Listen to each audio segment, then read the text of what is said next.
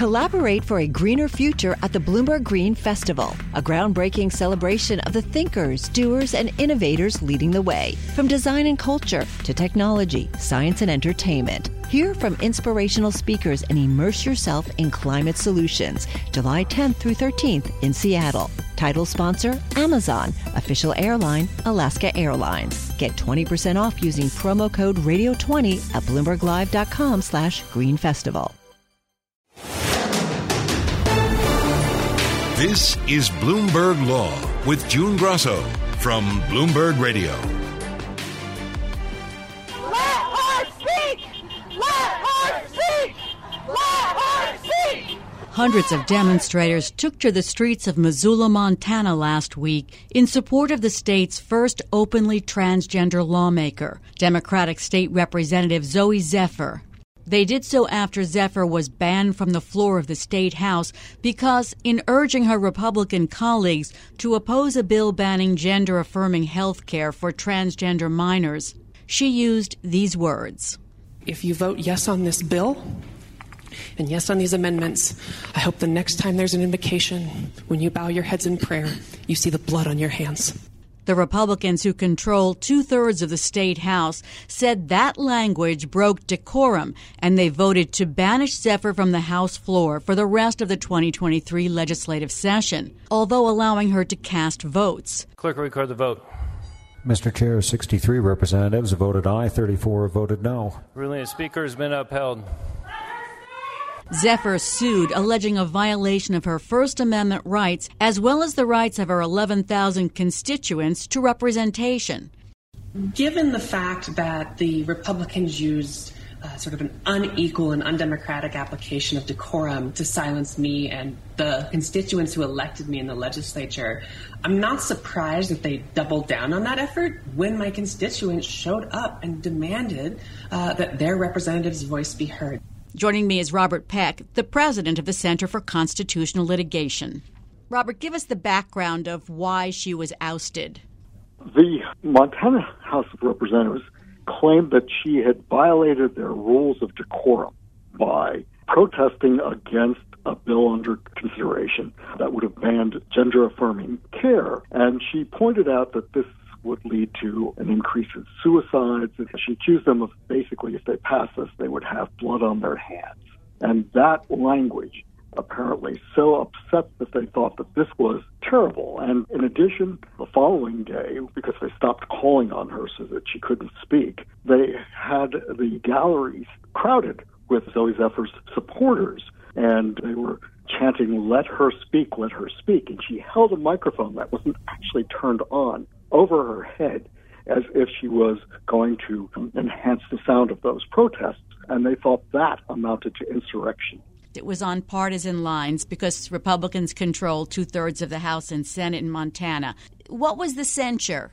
So she is banished from being in the House chambers during any legislative debate or during any action that the House takes, and she is also silenced, so that she is not allowed to speak or participate in that debate.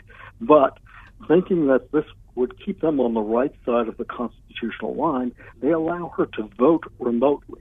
And so she has set up herself with a laptop just outside of the chambers, where she follows it on her laptop and she votes when it's appropriate to vote. So she's suing. So she sued, and part of the suit includes claims of First Amendment retaliation.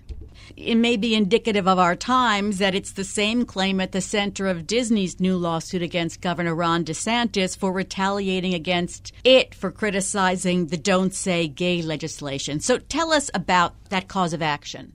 So a case of First Amendment retaliation is essentially when you are punished for exercising your free speech rights. So in this instance, because she basically voiced her opposition to the then pending legislation that subsequently passed and was signed by the governor, they banished her. And the excuse of decorum doesn't fly because, of course, she was participating in the legislative debate. They simply did not like the way she phrased it or what she said. She represents 11,000 constituents, and some residents of the Missoula area, which she represents, said in declarations filed as part of the lawsuit that they wanted Zephyr heard in the legislature. How do their rights play into this? Well, when you vote for a representative, you're voting for someone who's going to do more than just vote. Take, for example, the budget issue. Often what happens during budget debates is not only pointing out how this is going to help or adversely affect parts of the state, but there's often horse trading that goes on. You can't basically say, look, I'll vote for your provision if you vote for my provision if you're not on the floor. Also, the Montana legislature is a part-time legislature that only convenes every 2 years. So Zephyr would have to be reelected in 2024 before she could return to the House floor. But even the Democratic minority leader, Kim Abbott, appeared to concede that the removal of Zephyr was within the House's authority.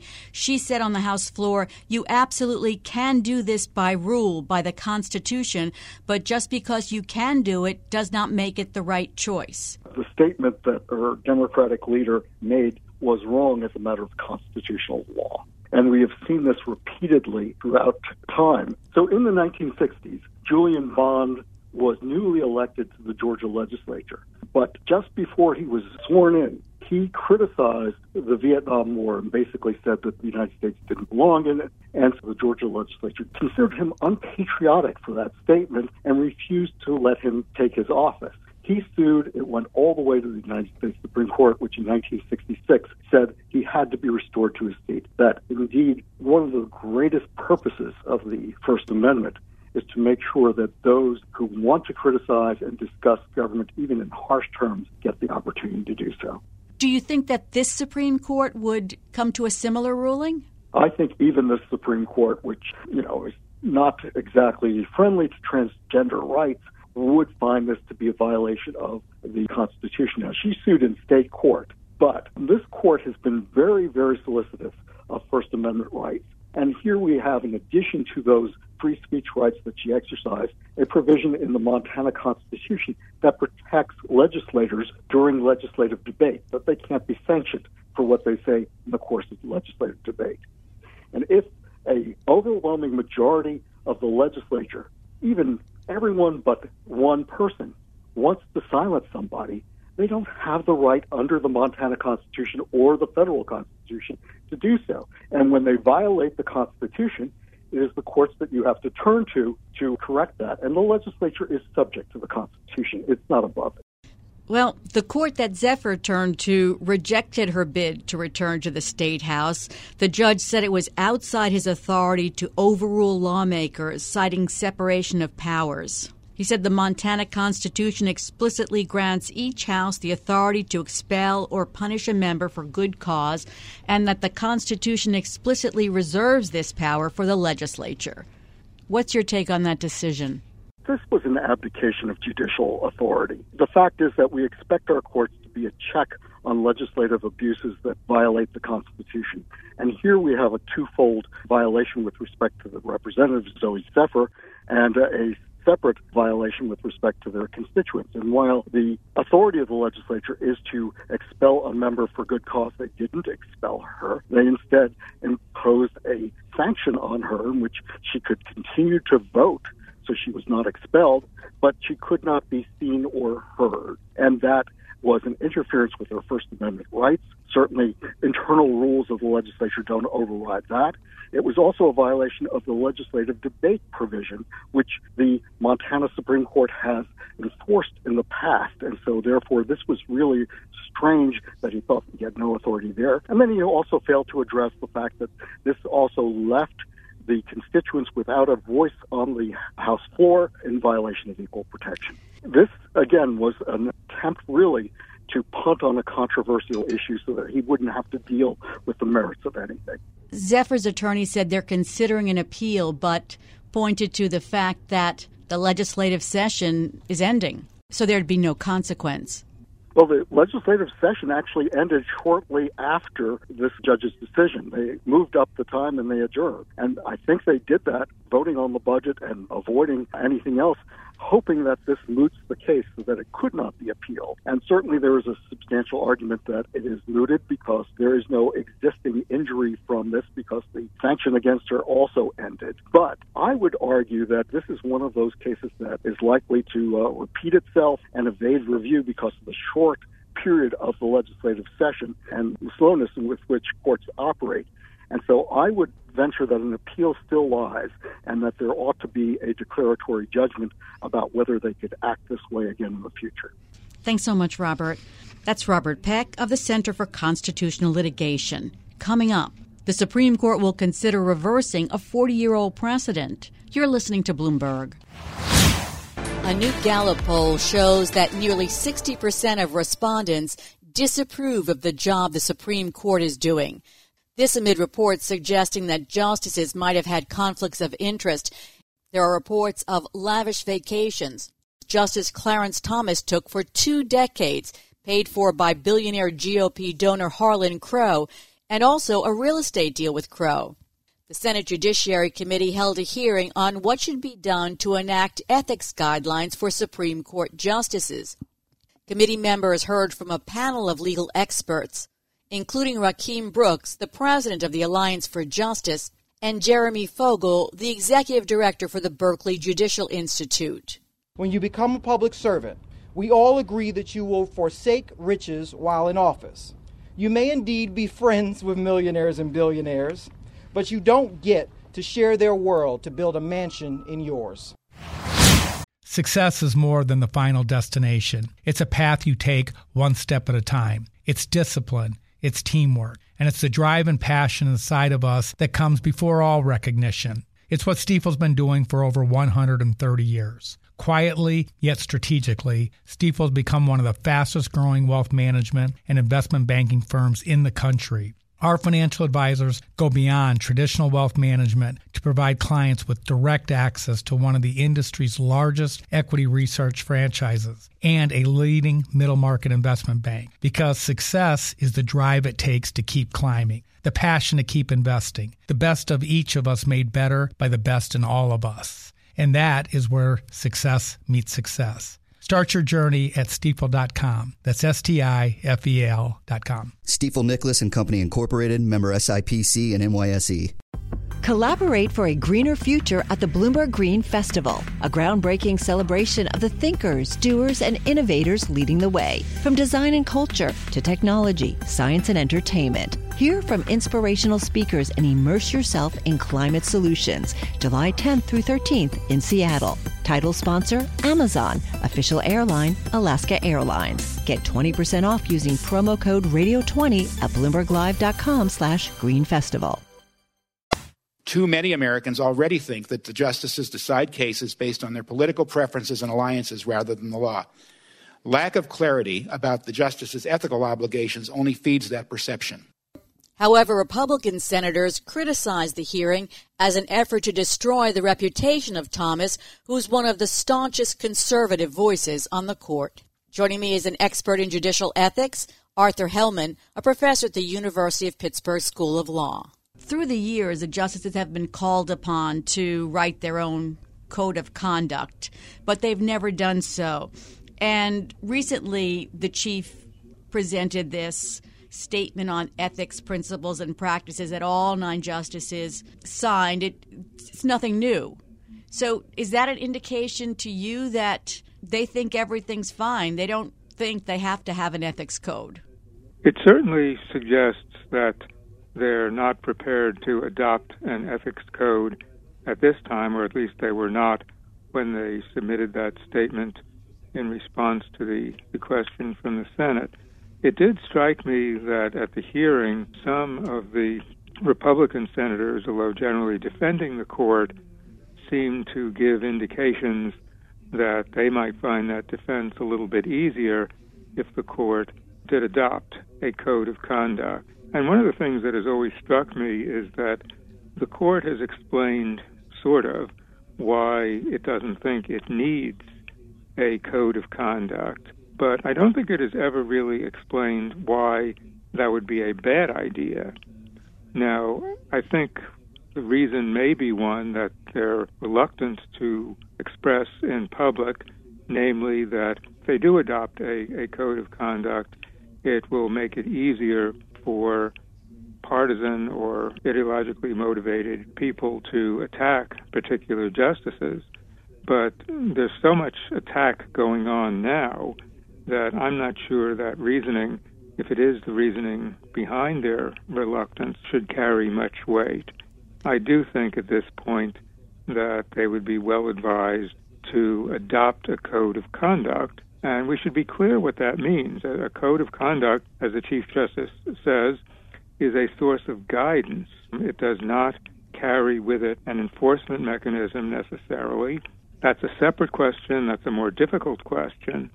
But once the justices have told us that they do have a written down set of principles and practices, it seems to me it's a very short step to actually adopt a code of conduct.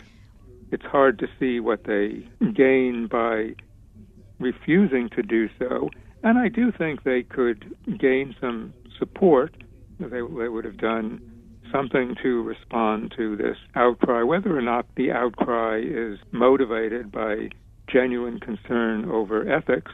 There are some good reasons for having a code of conduct. And why couldn't they just adopt the code of conduct that other federal judges are subject to? I've seen statements to the effect that, well, the code of conduct for United States judges, which is applicable to all other federal judges, isn't necessarily applicable to Supreme Court justices. But I'm not sure that anybody has pointed out any specific provisions that would be inapplicable. And in fact, if you look at the code, it seems to me that most of the provisions very clearly would be equally suitable. For example, a judge may not make a contribution to a political candidate. A judge should not be a member of a club that practices invidious discrimination. A judge should not use his or her judicial position to advance the private interests of the judge or the judge's friends or associates. Those are some of the provisions of the code, and I can't imagine that the justices would say, well, those don't apply to us. So I really think it would be a very easy task to go through that code. If there are some provisions that for some reason shouldn't apply to Supreme Court justices, they can modify or eliminate those. But I think it would be a very easy job to take the existing code of conduct for United States judges and turn it into one that the justices could put on their website and say, we look to this for guidance. So Senator Dick Durbin said lax ethical standards have created a lack of public confidence in the court. The court is at an all-time low as far as public opinion goes, and does this add to it? Well, it may, although I think for most people the ethical issues are far less important than the court's decisions.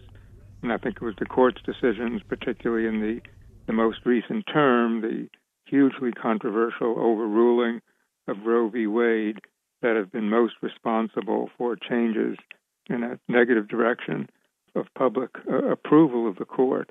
The ethical issues, sure, they add fire to the flames. It's not the major driver. I do think that the court would find it has more friends if it did adopt a code of conduct that would guide it in the same way that it guides other federal judges. To me, what it makes it seem like, this refusal over year after year after year to adopt a code of ethics, that the Supreme Court justices are above the law. They don't need to follow the same rules and regulations or be bound by the same rules and regulations as other federal judges. Well, I don't think it suggests that they think they're above the law. I mean, they keep reiterating that they do look to the code of conduct for guidance. That is what makes it so baffling to me that they don't say in a formal way, we look to the code for guidance. In other words, if you look at the code, it says it's a source of guidance. And I just don't see why the Supreme Court is unwilling to say, we too look to the code as a source of guidance. But I don't think that not making it formal suggests that they think they're above the law. They think that informal consultation is so close to adopting the code that they don't need to take that further step. And further, they may think that taking that step will make them more vulnerable to attacks. As I say, I don't think that reasoning, if it was ever persuasive, is persuasive today, but I don't think that's equivalent of their saying we're above the law. They look at the law in the sense that they look at the rules. They just have a somewhat different relationship to it. It's not the formal relationship that other federal judges have. Despite the fact that they have this guidance that they supposedly follow, look what happened in Clarence Thomas's case. And it looks like there won't even be an investigation. The only way to hold them to account seems to be impeachment. And that's almost impossible in the political landscape today. Well, it is true that in the lower federal courts, there is a mechanism for investigating allegations of misconduct by judges that is entirely separate from the Code of Conduct, and both documents, both the Code of Conduct and the rules governing the misconduct process, make clear that the two systems are not congruent, that a violation of the code is not necessarily misconduct, but misconduct proceedings can be used where there's an allegation of a violation of the code, and there is no equivalent process for the Supreme Court. But I think a couple of the witnesses at the hearing pointed out very powerfully how difficult it would be and how problematic it would be to try to come up with a counterpart set of procedures for the Supreme Court. It would be misused, it would be weaponized, and I don't think it would be an improvement over the current situation, although I agree with you that it is not ideal that there is no enforcement mechanism for the Supreme Court, but I think in the end, my view is that the cure would be worse than the disease. I just wonder if the justices just think, our attention spans are so short and this will blow over, just like, the league draft sort of blew over until Justice Alito started talking about it again.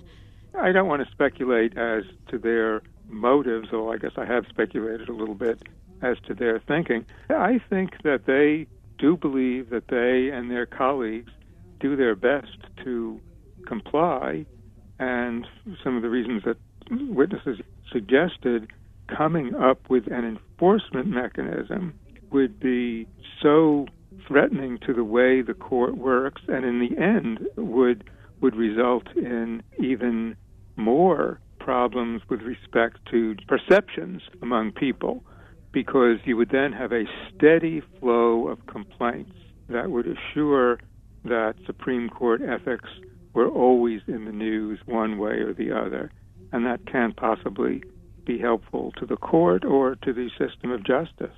Thanks so much for being on the show, Arthur.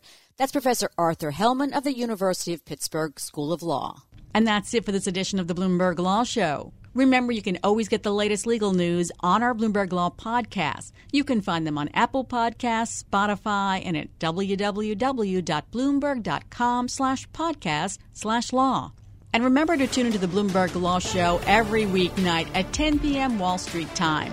I'm June Grosso, and you're listening to Bloomberg.